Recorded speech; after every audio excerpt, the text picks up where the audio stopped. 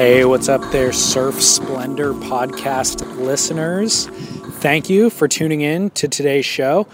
Hopefully you're enjoying the Fiji Pro. As I record this, it's men's round 3, round 4 right now, and the waves are kind of pumping, so that's fun. But if you're new to Surf Splendor, thank you for joining us, and all past episodes we have archived. This is episode 40, so there's 39 episodes archived for free.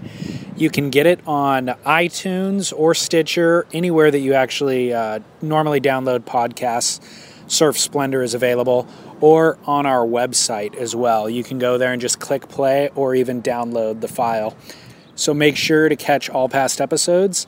And then something that's somewhat new is that we've embedded a Spotify player on the music archive page of our website, surfsplendorpodcast.com.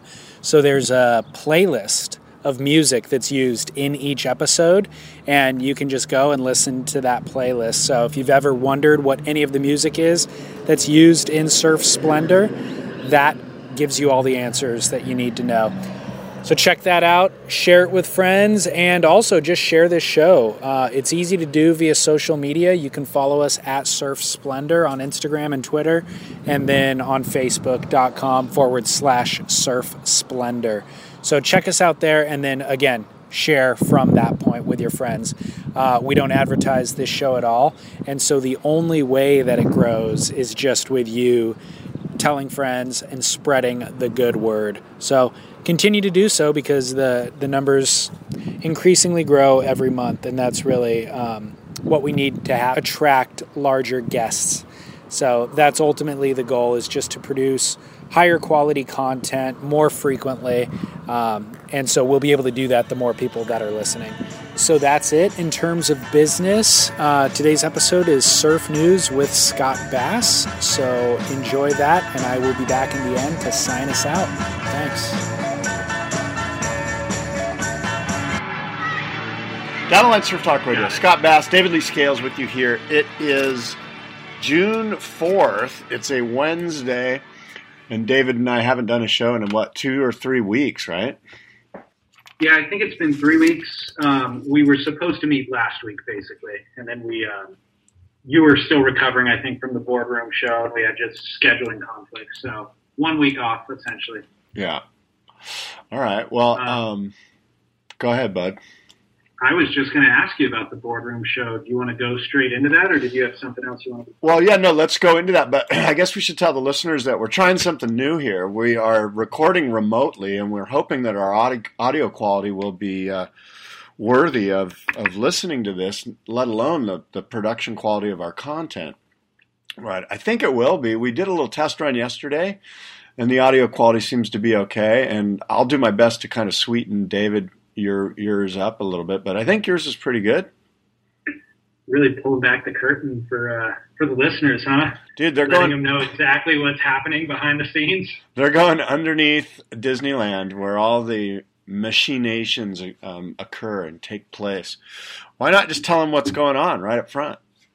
I guess so, yeah. No, I mean, the reality is Scott and I both drive 45 minutes in order to meet at the Surfing Heritage and Culture Center in San Clemente, normally, to record our shows live, or, live to tape anyways. So last week, that's why we couldn't basically get together. It was just we couldn't find a day where we could take half a day off and meet. So we're trying to do this in an effort of just being able to produce shows more consistently. Yeah, that's exactly it. And to get into this show, and you mentioned the boardroom, have we not done a show since the boardroom? We have not. Okay. We did it the week before. Well, look, a lot's been out there on Instagram and on our internet site, my website, I guess I should say. Sorry, I'm adjusting levels here a little bit. I guess the big news is, if you didn't already know, Roger Hines won the Icons of Foam Shaping Challenge. He bested Santa Barbara's Davey Smith, Matt Calvani from Bing, who was the defending champion, Sky Richards from Florida, Cordell Miller, and Axel Lorentz. Who am I missing? Did I miss anybody there? I think that was all 6 of them. And, but by the way, Sky Richard wanted to make it clear to me that his name doesn't have an S at the end of his last name. It's just Sky Richard as opposed to Richards. Okay. Sky Richard. He was clear about it because he didn't want people to be mistaking him for being related to Mark Richards, obviously. And he loves Mark Richards, and he's like, I would love to be affiliated with Mark Richards. I just don't think it would be respectful to try to draw that same association. It wouldn't be respectful to Mark. Right. So I thought that was kind of funny. That is funny. And he was a good guy, Sky Richard, a good guy from Florida, but clearly in over his head in this competition. Yeah. And you know what? I learned from it. You know, being the producer, the executive director of the boardroom, this year we thought it would be great to do a random draw, and I literally pulled names out of a hat. I must have had 200 and something names. And he was one of the guys I pulled, and I went, you know what? I'm going to stick to my guns here. I'm just going to email him and tell him, congratulations, you're in. And he was blown away and stoked. And but when push came to shove and it was time to shape a surfboard of the Sting ilk, if you will, he couldn't. He didn't really pull it off, and he was bummed about it. I don't mean to call him out. I'm just telling you what happened. Yeah. So basically, to give listeners an idea, you were honoring Ben Ipa and his iconic Sting surfboard design.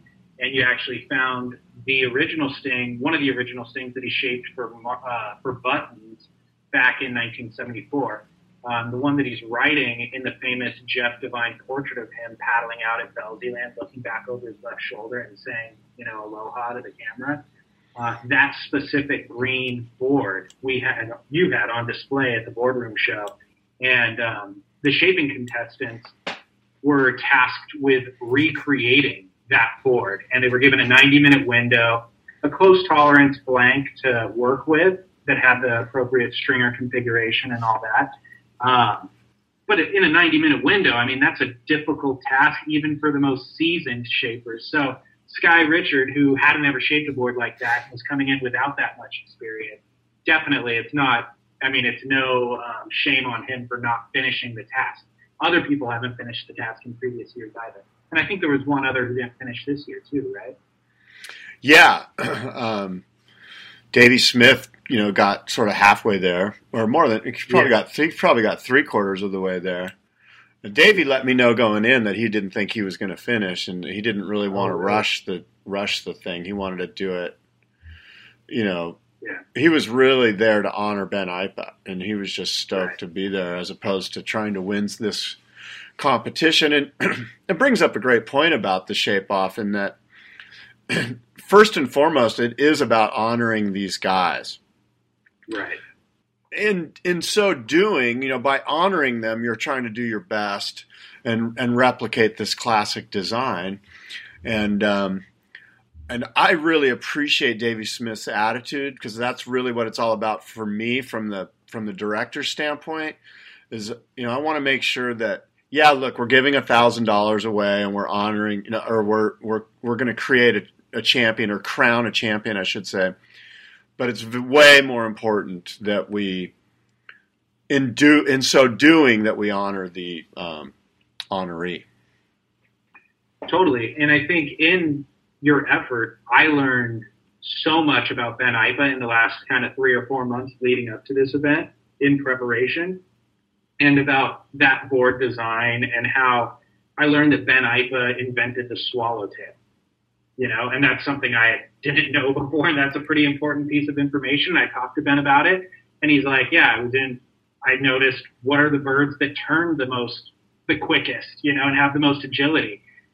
To swallow. And I thought maybe that dramatic tail design might have something to do with that. So I applied it in a surfboard, and hey, this is what we got. And then the wing hip in the board, how he was watching hydrofoil boat races in Oahu, and he noticed that kind of design implemented in boats. And so he started talking to some of the boat owners, and then took it back into the shaping bay and incorporated that design into a surfboard, So those are just super interesting things that I wouldn't have learned had you not hosted this event, and that I took the time to actually sit with Ben and get that information out of him, but still. Yeah, no, I mean, that's part of the honoring process. that's cool. That I'm stoked to hear that. Because I know that you're not the only one that learned a lot. I learned a lot. We all learn a lot. Every year when I honor somebody, I learn a lot about them, and it's a lot of fun. And that's a great trivia question down the line.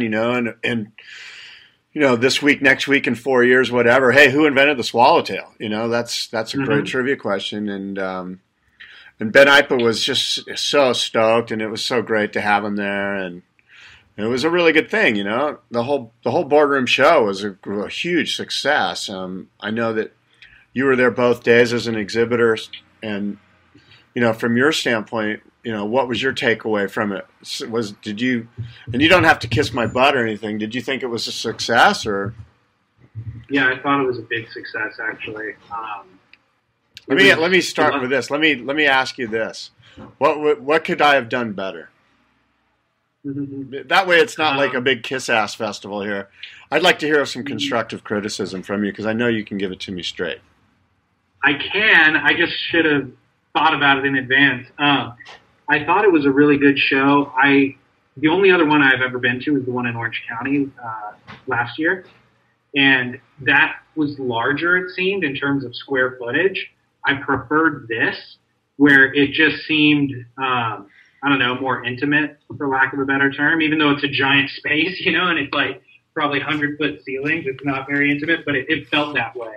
And I don't know if maybe that has to do with it being in San Diego as opposed to Orange County, too. I think there's a really good vibe in San Diego for board builders and for surfers in general. It just feels like a small town, even though it's comprised of multiple small towns or a ton of small towns. It just still maintains that feel for some reason. What I really like about the show, though, is all the important people who are just milling around. And they're not all exhibitors. Like Craig Stesick and Carl Ekstrom and Richard, walking around together, and Skip Fry I saw walking around. And they're not like signing autographs or anything. I mean, I'm sure they would if you asked them to, but they're just there to enjoy the show and to witness the show. They're not there exhibiting or promoting anything. And that's something that, again, I just think is so rad. You don't get in any other industry or any other, if you went to, I don't know, maybe if you went to the Cannes Film Festival in France, you might see celebrities there, but I doubt they're going to be milling around amongst the lay people, Yeah. Yeah. No, you're right. That is a neat feature of the show, that look, passionate board builders are passionate board builders, whether you're famous or not. These guys are just craftsmen and artisans, and they like to kind of mingle amongst their companions, the same types of people that they are. So it makes a lot of sense that they would be there cruising around. And I mean, I get a little, I don't like to talk too much about the boardroom show because I talk so much about it anyway. It feels like the listeners are like, all right, enough boardroom show, let's get on. After 14 minutes of talking about the boardroom show. Yeah. Like I think we've got, and plus it's like, if you haven't heard about it or seen it online, I mean, Surfline did a great piece on it, and the Inertia and a bunch of media outlets have done great stuff on it. So not the least of which, by the way, is the US Blanks, the new e-zine that you put out. That digital, tell the audience a little bit about it. You sent me a link, or US Blank sent me a link, and I opened it up, and it was this great new software technology where you just kind of push a click the side of the page, and it opens up a new, it basically is a magazine. It was really well done, and I know you must have spent a lot of time on that. Yeah, it's just a digital magazine, basically. And I was telling you, I think in the last show that we did, that Surfing Magazine puts out really I saw it. Yeah. Yeah. They put out super cool digital magazines after each ASP event. It's basically like images. It's basically like, you know what I mean? It's like images with great captions. Yeah. You design the magazine with the same software that you would use to design a print magazine. Only instead of sending it to print, there's a website that you upload it to, and the website just provides the platform functionality to flip through pages and to zoom in where you want to zoom in. What is that software that you're using to create a magazine? You don't even download. Oh, okay. The software used to design it is Adobe InDesign. Okay. So it's part of the Adobe suite of products with Photoshop and all that. And you're obviously savvy and you know how to use that software, Adobe InDesign? Yeah. Yeah. How hard is that You to just- learn? Easy. Yeah. It's as hard as Photoshop. I mean, it's way more rich than I use. You Yeah. know, like I don't access 90% of its functionality, Yeah. but you can figure out the 10% that you need to know to publish something. Yeah, there's probably great tutorials on there. Always, Yeah. on YouTube you can find stuff. Yeah. But yeah, so I mean, that was just a recap for US Blanks of the two shaping events that they sponsored. One of which we discussed was the Icons of Foam tribute to Ben Ifa, and then the other is the Chunk of Foam challenge, which we haven't yet discussed. Which I think is, it's a great idea, and I thought this particular board that you were honoring this year had a lot of relevance to me and my time growing up, which was Lost's 5.5 by 19.25. They're calling it the classic round nose fish. It was made famous by Chris Ward and Corey Lopez, and I did a podcast episode actually with all those guys last week. I think we published it, which was just interviews with all of them talking about the revolution that was that board in the mid 90s. Yeah. Cool. So that was a great idea. Well, I can tell you that next year, we've already chosen the honoree for next year. And next year we're going to be honoring Rusty Preisendorfer. And it's his 30th anniversary of him coming up with the RDOT label. Years prior to that, that's surprising, isn't it? 1985. It seems earlier. But, Rusty was shaping for Canyon for years and years and years, and he was signing his name. And before that, he had a really cool label called Music. And it's 30 years since 1985 and the RDOT label when he first kind of went out on his own. Okay. And so, yeah, I'm looking forward to honoring Rusty. Certainly a incredible San Diego shaper, a guy with a ton of San Diego roots, so it's going to be a really good show. What kind of board are you going to, are the contestants going to have to recreate? Well, that's up to Rusty. He's intimated that that 1984 model that he made famous with Aki, that Aki rode. I think Aki was like 17 years old or something, and he went out and just kind of lit the world on fire on one of those on what they call now the 1984 model. It was just an Aki Trifin. I don't really know what they called it back then, but that's probably the book. They have one hanging up in their warehouse, I've seen. Yeah. With Aki's signature on it. Yeah, that's the famous one, yeah. And that's probably the one we'll have them replicate if that's the one Rusty wants them to do.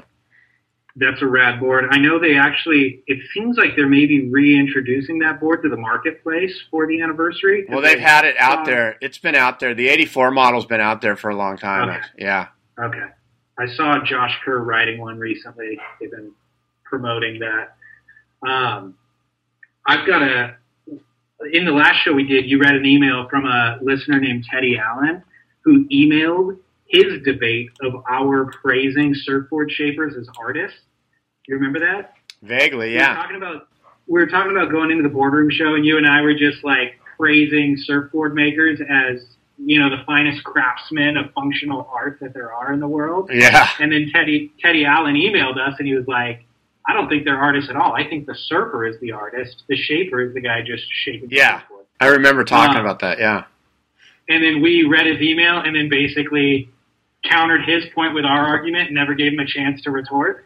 Well, on a kind of incidental note, I was interviewing Hank Warner at the boardroom show, who's one of the shapers in the Chunk of Foam competition, and completely unprompted, he mentioned that he doesn't view himself as a craftsman at all, and that shaping is not an art, and that it's just like any other trade, blue-collar job. Yeah, exactly. He's like, I just listen to my customers, they tell me what they want, and I basically shape foam away to give them what they want. But anybody can do it. It's just a matter of hours spent learning this craft. So I thought that was really interesting. I thought that was a kind of a pat on the back of Teddy Allen, for saying that. And not that there's a right or a wrong way to view it, but it's just kind of, there's professional shapers who definitely agree with Teddy. Yeah. So that was funny. Cool, man. Final note, though, about the boardroom show. I want to give a shout out to our listeners in Germany. You had a vendor at the Boardroom Show who was there displaying a new kind of leash technology that he has, and he came out from Germany to display it. And then I had a listener come up to me who's been listening kind of since day one of my show, and he's been listening to a long time listener of Down the Line Radio, your show. But he's from Germany originally and now lives in San Clemente. And then just coincidentally, I got another email from a listener in Germany just saying how much they enjoy the show. So interesting. Not a country I would think to really, house a lot of listeners, but it's kind of cool. So shout out to Germany. Yeah, for sure. That's cool. That leash that Hans created that was on display at the Boardroom, which was, like you say, this sort of new cutting edge technology for leashes, at least, was one of, sort of the groundbreaking innovations, right? And of course the other one, and I'm hoping that you'll do something with David Barr and Shapeshifter on your show, Surf Splendor, like an in-depth podcast with them. Because I thought, and I'd like to get your thoughts on this, the Shapeshifter concept, which is basically removable tails. You basically put a tail, you take out a round tail, put in a square tail, more or less, for lack of a better way to describe it, using sort of FCS plugs, but they're not, they're different. But the really cool thing about that Shapeshifter is when you take the tail off and you just leave it as a square tail, and you move the fins up, now you've created a completely different surfboard, sort of a wider, like fun kind of summer wide tail ripper model. And then you move the fins back and put on, a round tail, and you've got a step up, if you will. So you could take this board, and it's quite versatile on surf trips. You've got 2 boards in one or more, 3, 4, 5, 6 different boards in one. You're just bringing 4, 5, 6 different tails, basically.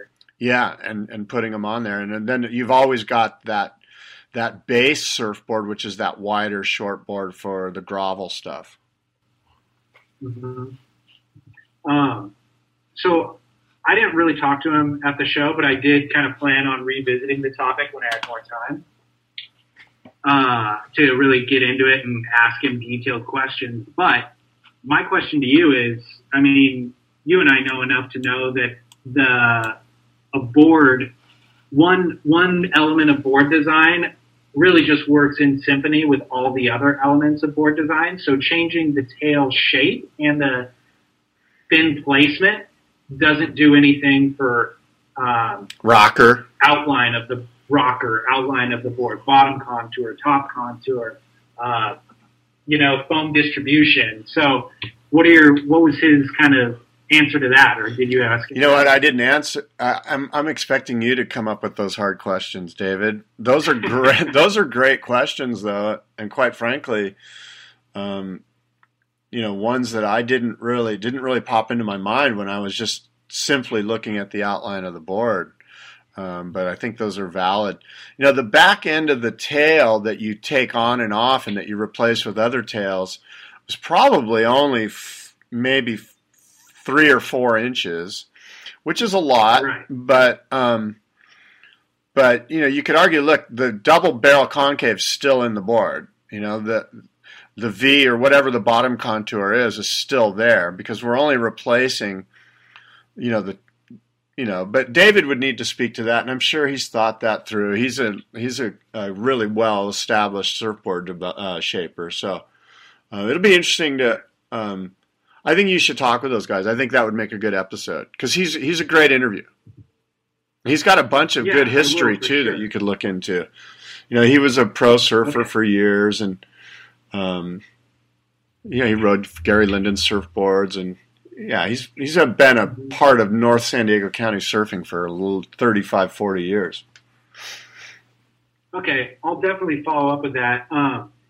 The funny thing is, it's like people always say that the surf industry is so slow to adopt change.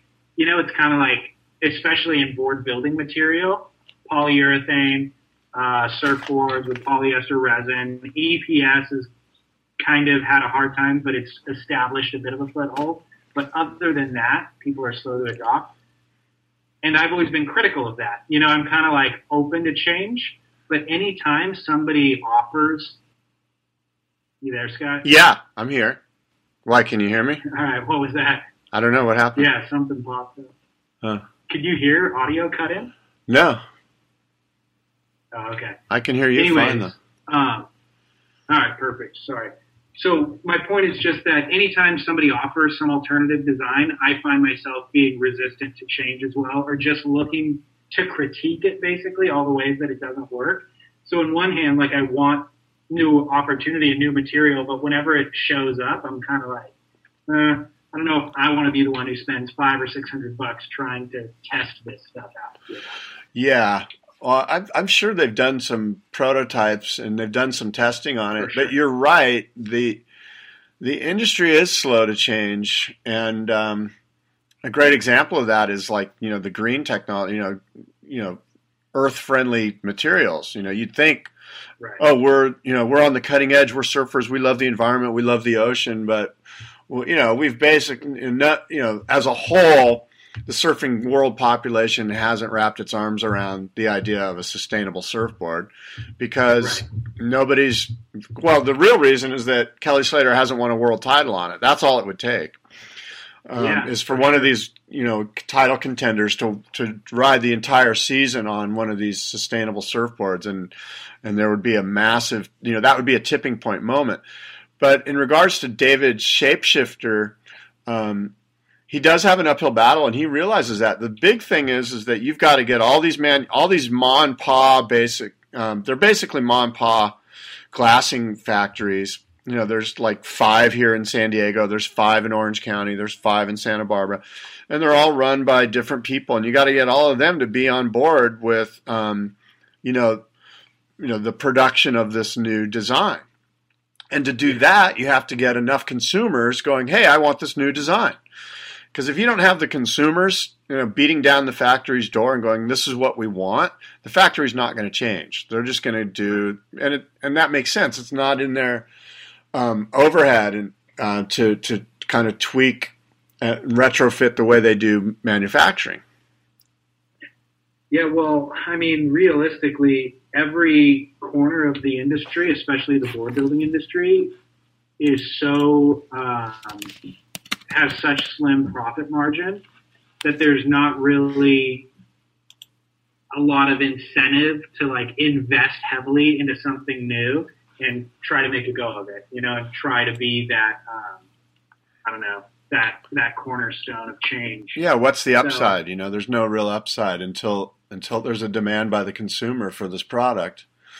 Why should I retrofit and put all this money into this something that might just die, which might just fade away, you know?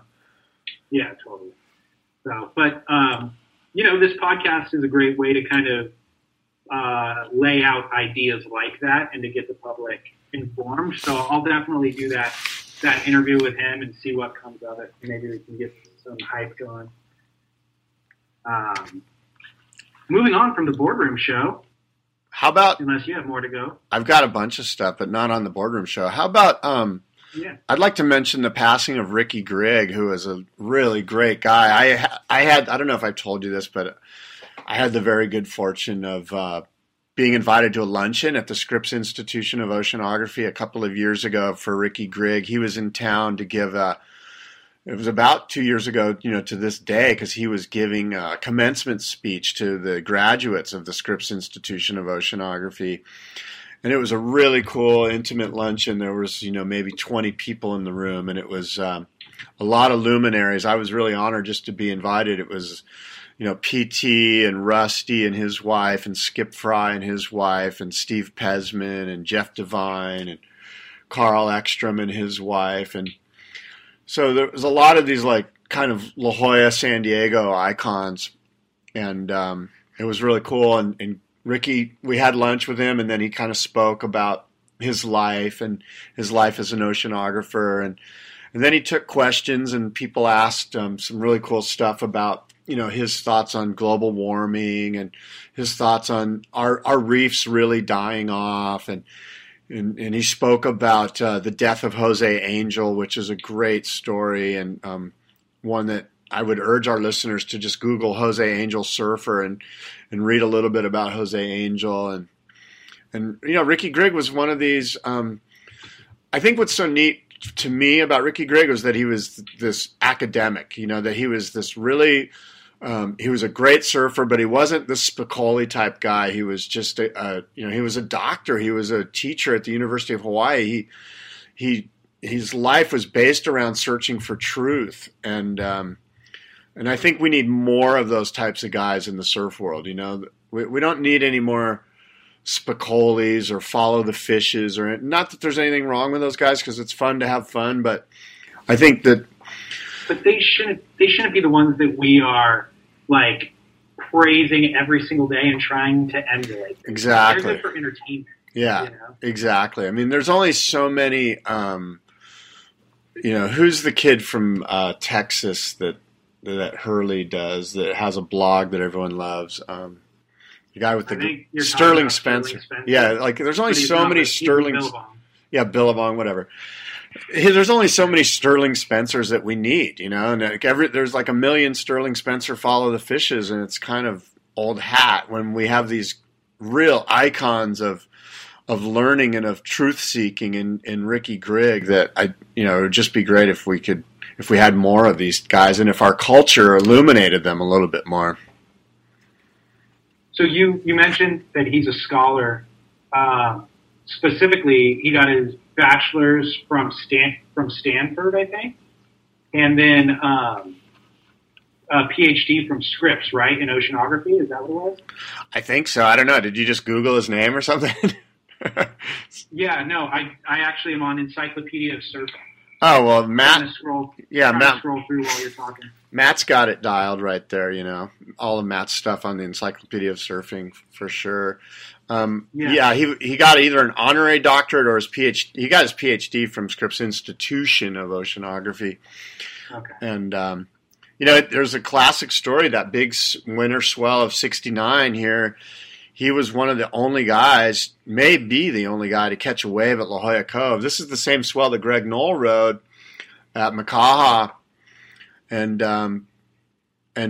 Ricky talked about this at this luncheon. He said he was surfing blacks. It was too big at blacks, and so he paddled up to La Jolla Cove and basically was, I think one of the only guys out. And they actually have there's some great pictures of him riding waves, or at least one wave. I think he caught one wave and rode it from La Jolla Cove all the way to the Scripps Pier, more or less, into the into there where the that restaurant is there. It's skipping my old memory banks are fading on me, but the Marine Room, that's the name of it. So he caught a wave from La Jolla Cove to the Marine Room. And he talked about that. And like I said, I was just so glad that I got to spend a little bit of time with him because, again, he was a truth-seeking guy and he had some outspoken theories about the reefs dying off and stuff like that. And I'm not going to go into it because I don't want to butcher him. I don't recall exactly what he said, so I'd hate for somebody to attribute what I said. And he deserves to. Since he was a truth seeker, he deserves for us to know. I just don't want to put words in his mouth. Okay. You mentioned Jose Angel too. Can you give me a quick bio of him? Yeah. Well, the quick thing on Jose Angel was he learned about surfing from a girlfriend. He moved to Hawaii with her. He became a really great surfer, a big wave charger, a real waterman, and then he became a diver, and he dove a lot with Ricky Grigg, and he and Ricky Grigg became dear friends. And he was this free diver guy that would go really, really deep and come up, and at one point he got the bends, and he became partially paralyzed. And a few years later, he was diving with Ricky Grigg, and Ricky said that they were doing a lot of studying of black coral. And at one point, Jose dove down, and basically he never came back. He literally dove, and they never found his body.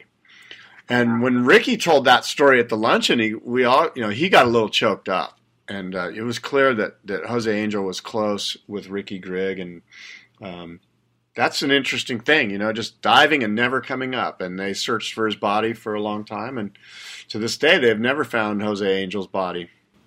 Wow. crazy. Yeah. When you're hiring for a small business, you want to find quality professionals that are right for the role, and there's no faster or effective way than through LinkedIn Jobs. Your time and capital are precious, and there is a powerful resource that can help you focus on what you're good at and integrate people into your team seamlessly to help grow your business. LinkedIn Jobs has created the tools to find the right professionals for your team efficiently and for free. LinkedIn isn't just another job board. Everyone is already on LinkedIn with their resumes and references, and now LinkedIn has designed a hiring platform to connect you with candidates specifically qualified for the job that you post about. More than 1 billion professionals meticulously organized to connect people by skill set to help us all advance our position. 2.5 million businesses already use LinkedIn for hiring, and 86% of small businesses get a qualified candidate within 24 hours.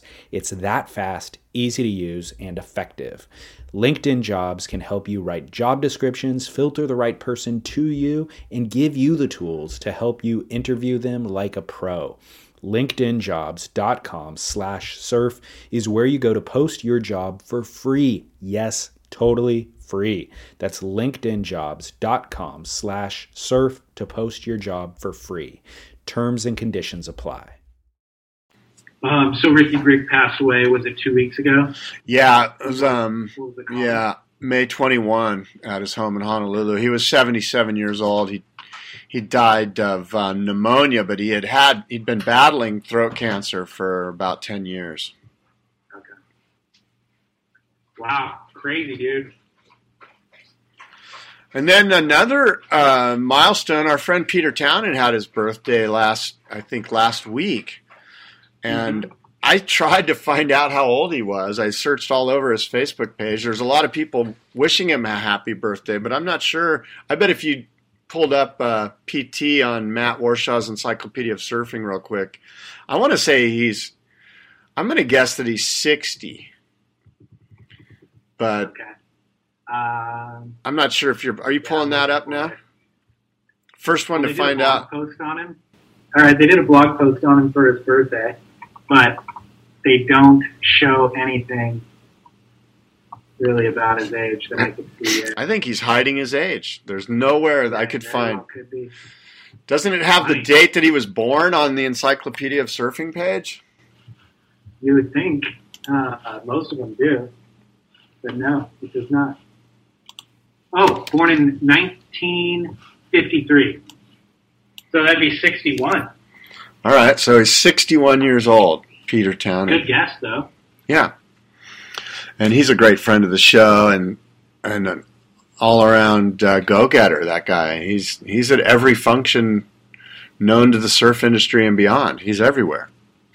Yeah, he is. And it's funny, if he is trying to hide his age, that you were the one to force me to out him on the show. Call him out. PT, happy 61st birthday. Now, PT and my friend Dan Foote were at the Boardroom, and they were producing another one of their shows. Do you watch the show? I think it's on Verb TV, and I think is it called Surf Scene or Surf, I'm not sure. Surf TV? I haven't seen it.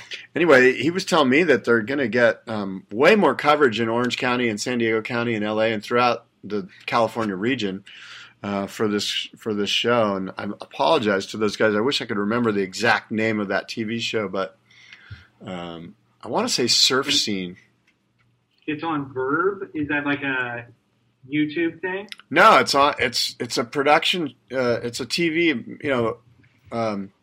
made for TV surf show. It's not on YouTube at all. It's on one of these community cable channels. Gotcha. Yeah. Gotcha. Okay, cool. Do you want to talk at all about the women's event at Cloudbreak, the Fiji Pro? Yeah, I guess we should congratulate the winner, right, of the Fiji Pro, the women's Fiji Pro. Go ahead and congratulate the women. Who was the winner? I really don't even know. Sally Fitzgibbon. Oh, that's right. Stephanie Gilmore in Yeah. the final. Yeah, I watched it. I watched it. And congrats to Sally. I like Sally Fitzgibbons a lot. I think she's I like all the women. I mean, for the most part, they really represent the sport well. They're healthy, they're vibrant, they're athletic, right? So congrats to all the women. Congrats to Sally Fitzgibbons. Now go ahead and tell me what you got to say, because I know that you sent me something earlier in the week that you were like, I can't believe how lame the women are. I don't know. I don't want to put words into your mouth, but what do you have to say about the women surfing at the Fiji Pro, David? Well, words can't describe it. I'll say that. The thing is, women have been with the women's world tour in terms of performance level has been on an upward trajectory for the last couple of years, I would say, where it's just like they're killing it. And yeah, basically and really Carissa exciting. and Stephanie have really kind of raised the bar. Yeah, and Tyler Wright and Sally Fitzgibbons, it's a really exciting time. So this was the first event probably that they've been put into kind of waves of consequence. They're in Fiji, they're surfing Cloudbreak and restaurants. Cloudbreak was a proper Cloudbreak swell of like 10 feet basically, and the women really underachieved. The surfers underachieved. They looked completely out of place. The article that Surfline wrote after round one was entitled "More Blood Than Barrels," and they basically called them out. Like from the first sentence throughout the whole article, they just said, like, "Look, this was an opportunity to shine. The waves are perfect. I mean, it's not big and treacherous. It's big and perfect, really." And they didn't get barreled. I mean, there was maybe five, not even five. I could think of one barrel that Sally Fitzgibbons got in the semifinal against Malia Manuel, where she actually got properly barreled and spit out. And I think Laura Ennever got one in round 3 as well. But it's like, you can't surf perfect Cloudbreak and not get barreled and expect to be patted on the back and praised for this performance. So it was the kind of overall vibe of the thing was just that it was a big step backwards in terms of the performance level of women's surfing. Yeah, interesting what you bring up, because I would suggest to you that, look, if I'm surfing 8 to 10 foot Cloudbreak, I'm going to be on a 6.6. And those girls were just decided to ride. I don't know if they were riding just their normal 5.9s and 5.10s and 5.11s, but I think some of their equipment choice held them back, and because they're so focused on doing turns and stuff rather than what the wave's calling for.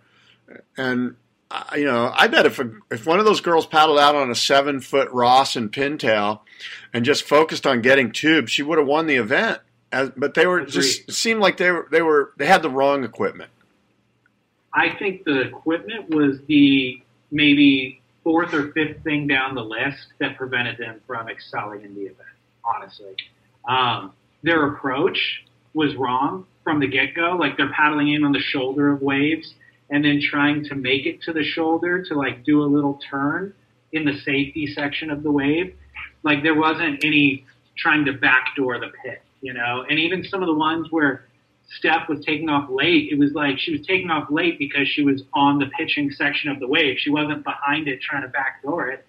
And but to her, that was going deeper than the girls who were taking off on the shoulder, but it was still the wrong part of the wave to take off on. So, I don't know, a bunch of half turns out on the wide open face of the wave and dodging barrels left and right. I don't know, it was pretty disgraceful. And not only a step backwards in terms of their performance levels, but really to the heart of the matter is it wasn't fun to watch. As a viewer, I'm tuning into this. I'm excited to be able to have this on during the day. And it was just like, I get through 3 heats and I'm like, this is boring. I'd rather watch the men's QS event that was taking place in Saquarema, in the low seas, surfing a 2-foot beach break. That's how exciting it was, or lack of excitement. Yeah, it's when you think way back to women's surfing, and you think of like Margot Oberg, and even Joyce Hoffman. I mean, those girls were charging huge Sunset Beach, and right. This is 35, 40 years ago, maybe more. And now these girls can't even, put on a performance at 8 to 10 foot Cloudbreak. That's kind of disappointing, especially since just a generation before them. You look at Rochelle Ballard, you look at Lane Beachley. These girls were pushing each other, and right now the only one, the elder statesperson, is Stephanie Gilmore, and so she needs to be the one that sort of pushes these younger girls. And if she's not like charging and going deep and going, "Come on, girls, let's go," if she's happy with riding the shoulder and maybe not pushing it, then the other girls are just going to follow her lead. And like I said, Megan Abubo, Rochelle Ballard, Serena Brooke, Lane Beachley, these girls were charging, man, and it in that regard, it's a big step backwards. Well, to me, the girl who's leading that charge that you're talking about, it's not Stephanie Gilmore. It's actually the youngest girl who was a wild card entry into the event, and her name's Tatiana Wesson-Webb. She's from Kauai, little goofy footer, literally 14 years old, and she was charging. And not only charging barrels, but she didn't really have the talent set that some of the other girls have, but she was attacking the lip. It's like she would just be driving off the bottom in the hollow part of the wave and going straight up into the lip and free fall dropping. And she was making heats too. She wasn't the most graceful surfer, but she was making heats. And they're also doing, as part of the event, GoPro sponsoring this GoPro challenge, and whoever gets the best clip of the event while using a GoPro is going to win. I think it's $10,000 or something. And she's actually leading that GoPro challenge right now over the likes of Owen Wright, Wiggly Dantes, and some of the male ASP top 10 surfers. She's doing better than they are with this for a frontside barrel she got at Cloud Break with the GoPro. Well, good for her, and hopefully, these girls are young. The oldest one's Stephanie, right? She's 25 or whatever. A lot of these girls are between, I don't know, how old are they, David? 18 to 22 years old? Yeah, totally. So, when you look at them and their age relative to the men's tour, I bet the average age is 28 or 30 or something like that. Right. Maybe a little less, but the average age on the women's tour is pretty young, so they haven't experienced this type of thing, but they do need somebody, and I don't think it's going to be Tatiana. They need an elder statesperson to lead the charge and to push, and they need a Kayala Kennelly to just be going, "Come on, get up here on the point where the real waves are." Somebody that they're going to look to and go, "Wow, this is the real deal. This girl knows how to charge." Tell me about Rochelle Ballard. We talked about it a little bit yesterday, but I know during that event she posted a wave that she caught 10 years ago at Cloud Break, right? And the thing was, if any one of the men got that wave yesterday in a heat, they would have gotten a 10 for riding it the way that she rode it. Just this big backside, long barrel that she got at Cloud Break. What did she write with that post? Well, yeah, she posted something on Facebook that said, "Hey, look, I'm stoked the girls are out there and that they've got good waves and that they're sort of charging, but they're not really charging the way we charge." And she sort of called out the commentators because the commentators were sort of glossing over the women surfing, saying how, what a breakthrough performance this is that they're at 8 to 10 foot Cloud Break. And Rochelle posted up that video that you mentioned of her getting an insane barrel in her heat, and doing it with grace and style and just obvious capability, and yeah, so she kind of called out the commentators saying, "Don't forget about us. Don't forget your history, Joe Turpel," or whoever it was, and she brings up a great point, and she did it in a classy way. She wasn't, she didn't have sort of a mean spirit about it or the tone, but she was kind of going, we were out there, it's not that hard to find a YouTube clip of me pulling into an insane one, and she did it, and I think it's a good point. I think that if that's one thing we learned from the Women's Fiji event, it's that they got a long way to go relative to just a generation before them in the big stuff. Yeah, they do for sure. We'll post, by the way, that video clip of Rochelle on our websites. Mine is surfsplendorpodcast.com, and then Scott's is downthelineradio.com. So that stuff, and then the link to Ricky Grigg and footage of him surfing and all that, we'll post on our website. Yeah, for sure. One thing, though, my question leaving this women's Fiji event is, will we see the women surfers buckle down and start taking trips to big wave reef breaks, or will they retreat to more comfortable spots like Lowe's? Like when they have free time in the off season, are they going to be booking a trip during a maxing out swell and cloud break to practice in preparation for future events? I doubt it. Maybe a couple of them will, and I'm not so sure very many people care, to be honest with you, David. Here's why. Here's why I care. I want to see another women's event at Cloud Break next year. But I want to see them rip. And I want to see them surf really well. Like if I'm given the option of next year at this time, we're going to watch the girls surf, Taranaki, New Zealand, where it's waist high barrels, or we're going to see them surf maxing out Cloud Break. I would rather see them surf maxing out Cloud Break if they're going to get barreled and spit out. Well, I think I agree with you. You bring up a great point. Like they have to surf maxing out Cloud Break. If the whole vibe of the tour for the women goes, hey, you know what, that was too much for us, let's go back to lowers, and that's who we are, and that's what we're going to be, then it's a failure. It's a complete failure. Well, here's my own personal observation of just things that I've noticed in life when this stuff happens. Like we're hit with this speed bump, right? For women's performance surfing, let's say. We're hit with this speed bump just as a collective group of surf fans. And the liberal side oftentimes will, like, if the ASP basically next year doesn't do the event at Cloud Break, the liberal side will be like, shame on the ASP for not giving women the same opportunities that they're giving men to perform in quality surf. If the ASP doesn't do, or then does the event, they run the risk of doing more harm than good, basically. If the event next year, if they perform as poorly as they did this year, I would argue it does more harm than good. So there's kind of this thing where you want to point the finger at an oppressor that's holding women surfing down. It's the ASP for not hosting the event, or it's because they put them in these terrible conditions or whatever. But I really don't think that's what it is. There is no puppeteer who is the oppressor. I think it really comes down to the individual surfers. And so when they're in the off season and a maxing swell hits Cloud Break, it would behoove Stephanie Gilmore or Carissa Moore or any one of those girls to book a ticket and fly out there and practice on those waves.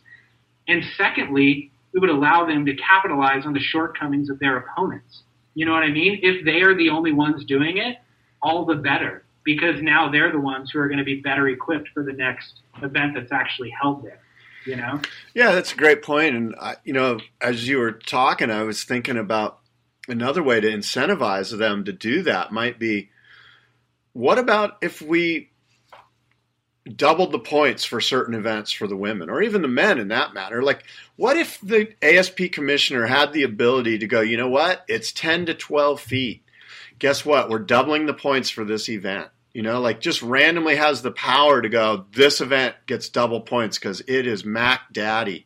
And, the commissioner sort of holds that power, and he can do that if Sunset Beach is whatever it is, or if Chopu goes mental, or if Cloud Break goes mental.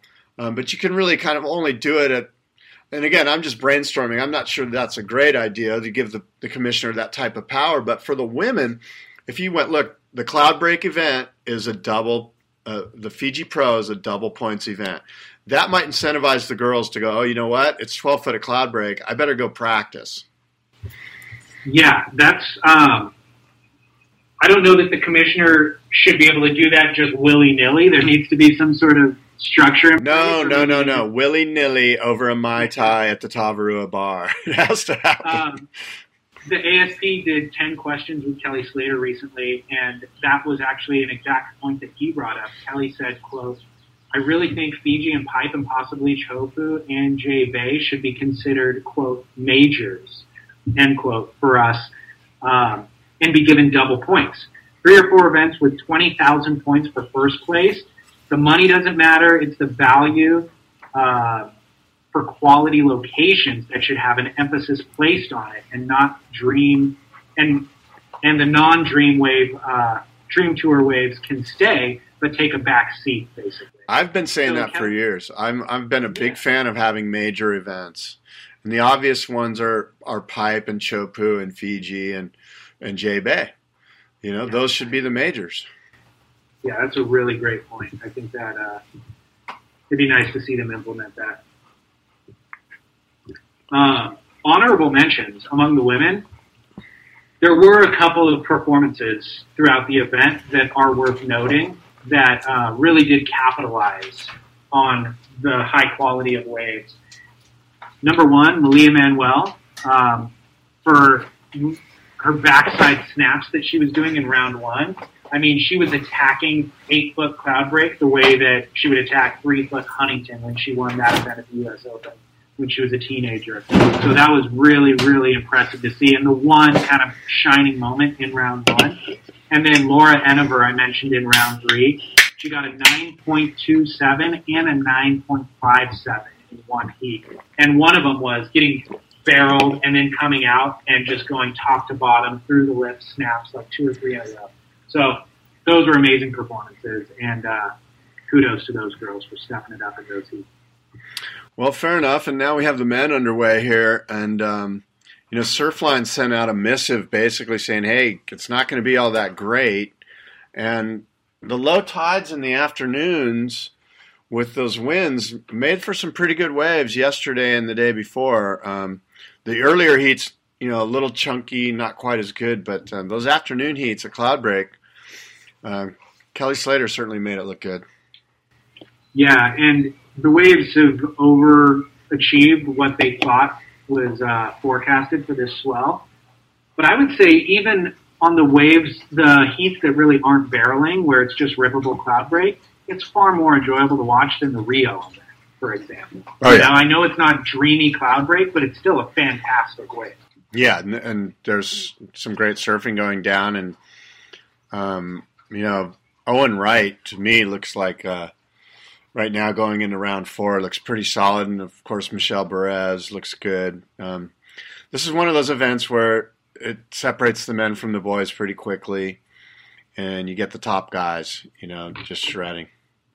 Yeah, well, we're going to do a full show, a recap show for listeners after the event. So check in for that next week. It'll probably be at the beginning of next week, I think. But I would agree with you. Kelly Slater, Owen Wright, Michelle Perez to me are the 3 guys who look just absolutely in form. Kelly above all those other guys because he doesn't seem to fail. Those other guys look brilliant when they're on, but then they'll have off heats. Kelly doesn't have off heats at Cloudbreak. His home spot.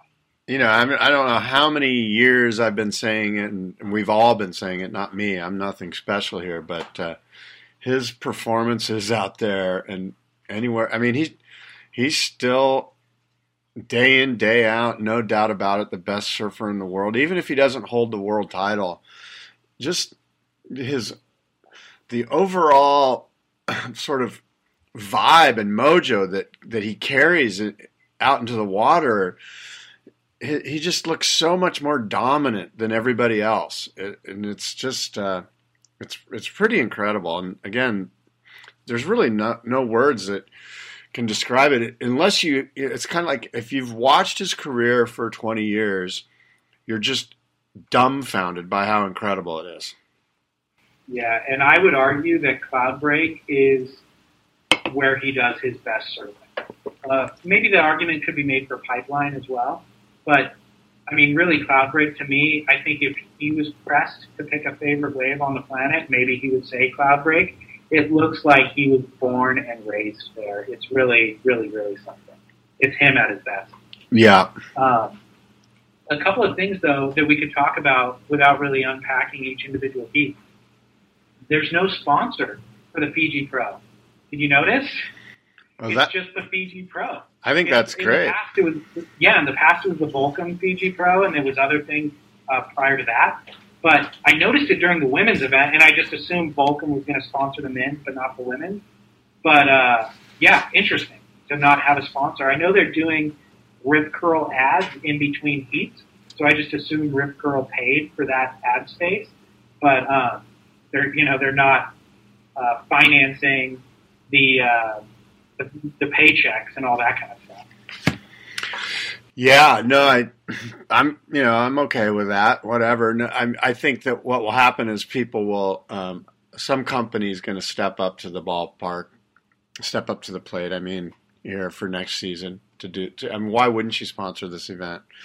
And I'm sure that their sales staff is probably trying to aim big. They're like, let's get a massive, I don't know, GoPro or Fiji Air, or I don't know who it is, but I don't think that matters too much to you and I'm just means, I guess less commercials.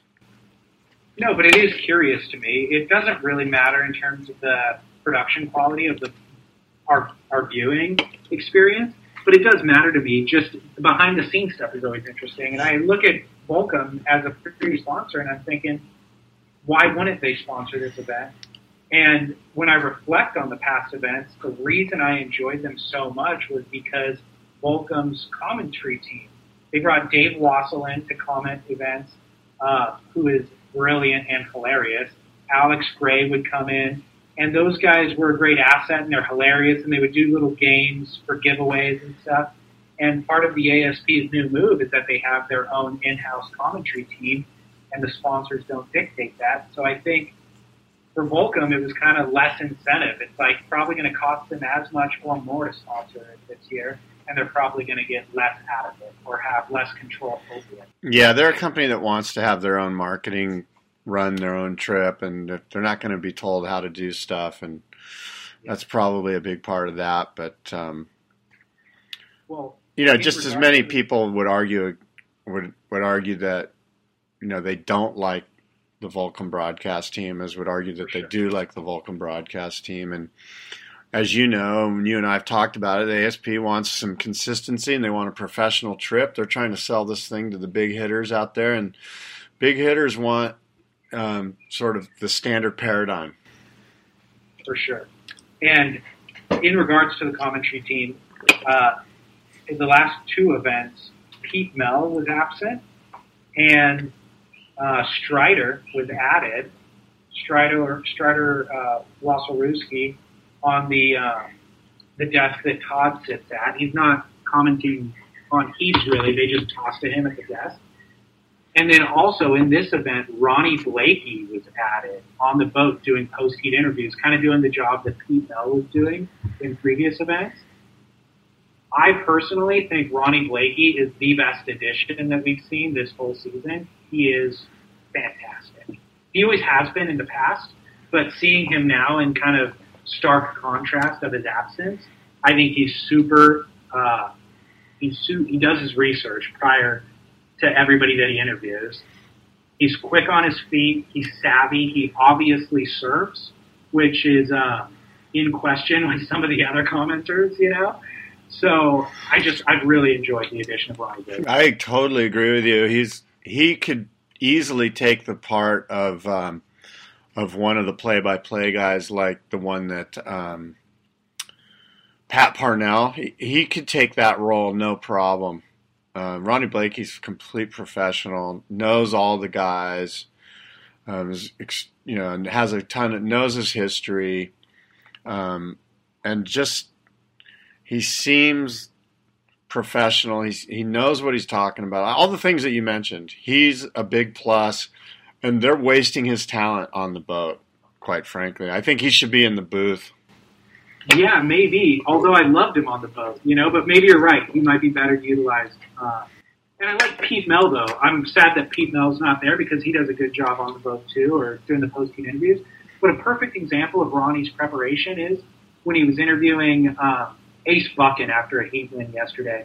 And he specifically he references an injury that Ace Buchan's been dealing with, but he mentions it by name, by the medical description of it, which was it was a foot injury, and he knew exactly the proper terminology for it. And even Ace Buchan had a laugh, and he's like, "Whoa, dude, you're really doing your research there, Ronnie." And it was evident that I don't think anybody fed Ronnie that information.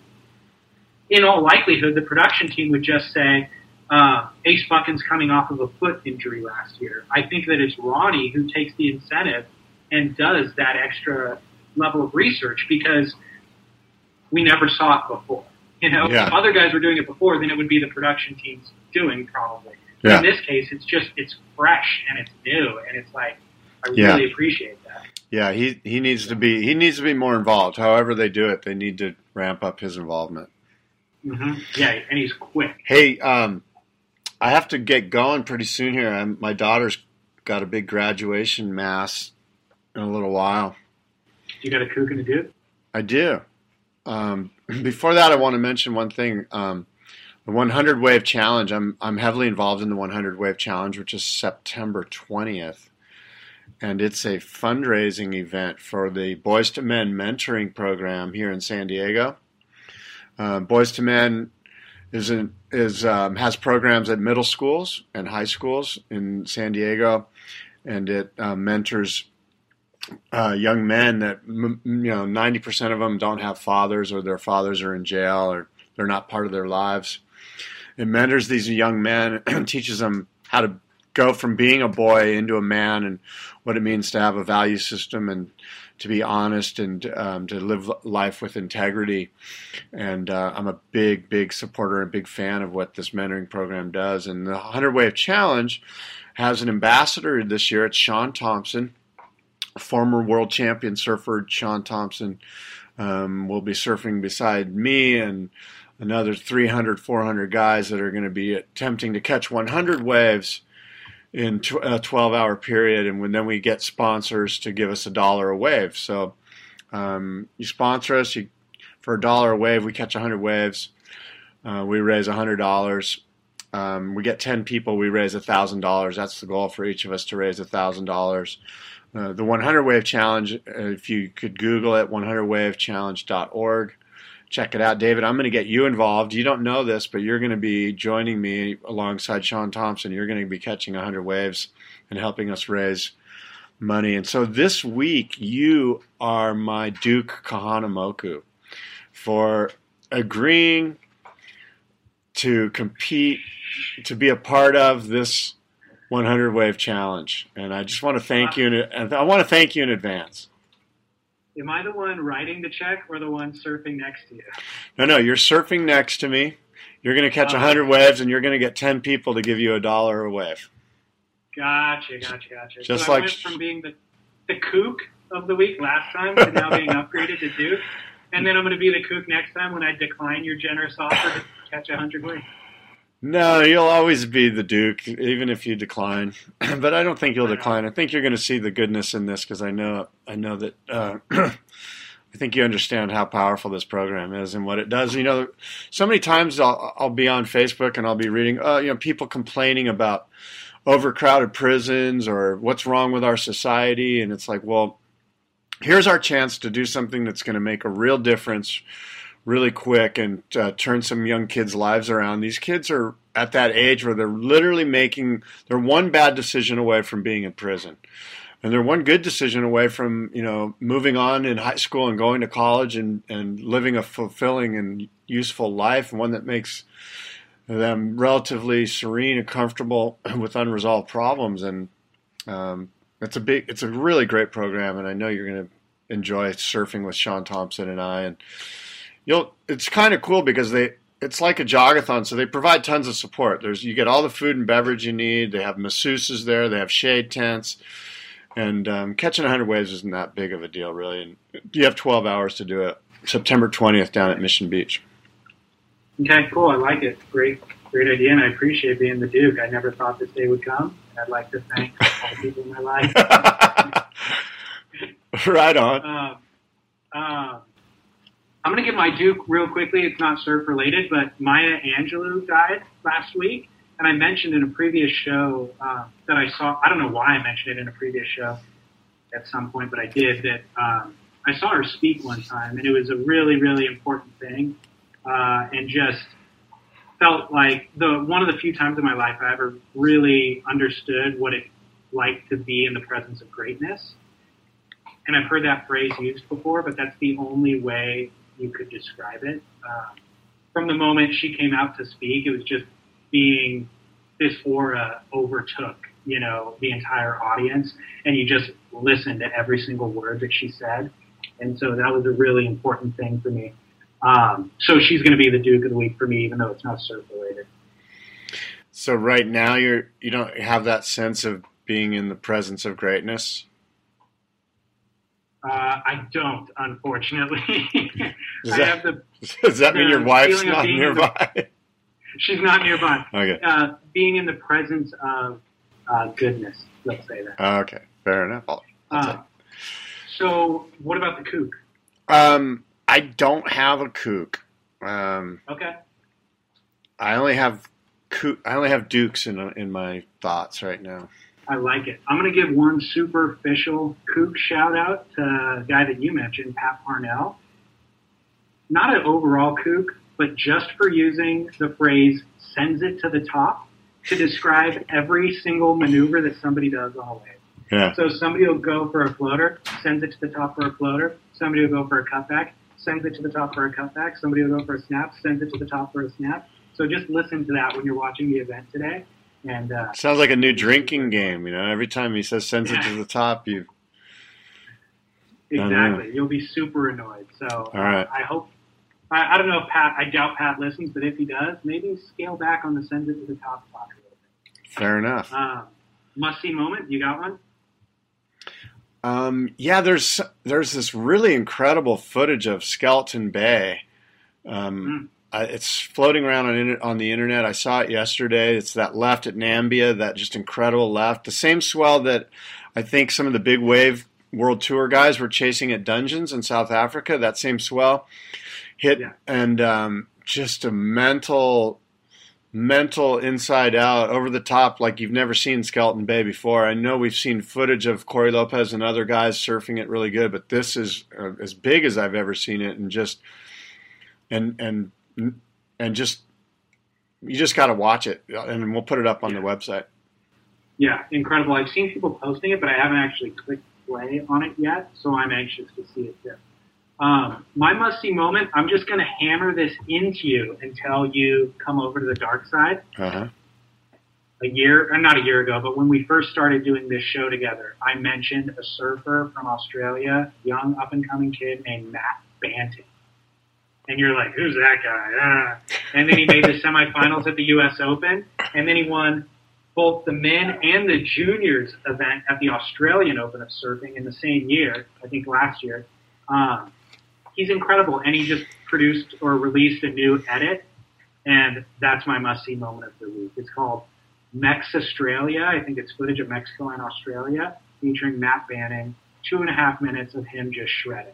So he's going to be on the CT in a couple, maybe next year, maybe 2 years from now, and you're going to be like, hey, man, this kid Matt Banting surfs really well. And I'm going to point my finger at you and be like, yeah, remember 2 years ago when I told you about it?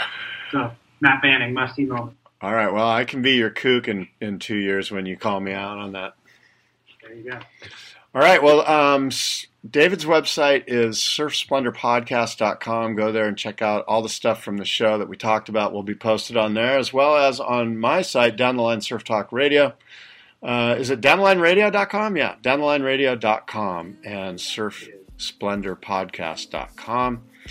And you can email me at surftalksandiego@gmail.com. surftalksandiego@gmail.com. And David's email is...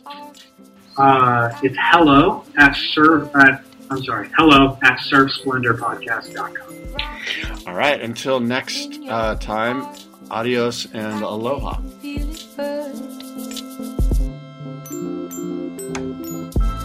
Get up, get down. Get up, get down. Thanks once again for listening to Surf Splendor. Thank you, Scott Bass, for co-hosting today's show. And if you are new to Surf Splendor, all past episodes are archived on surfsplendorpodcast.com for free. So you can go back and get 39 episodes for free. Make sure to share them with friends. We have an episode with Sean Thompson, which is really interesting and enjoyable. One with Tom Parrish, Chris Cote on the fallout of Trans World Surf, and many, many more. So have fun going through those, and then make sure to check out the new Spotify player that we've embedded on the music archive page of surfsplendorpodcast.com, where you can find all the music tracks from every episode that we've used. So check that out and follow us on social media at Surf Splendor on Instagram and Twitter, and then facebook.com/Surf Splendor. We will be back next week, or just at the end of the Fiji Pro, with a recap episode, which, if it isn't in the next couple days, it'll be at the beginning of next week, looking at the swell forecast window. So check back for that. Until then, this is the host of Surf Splendor, David Scales, saying thank you for listening and mahalo. Get up, get down. Get up, get down. Get up.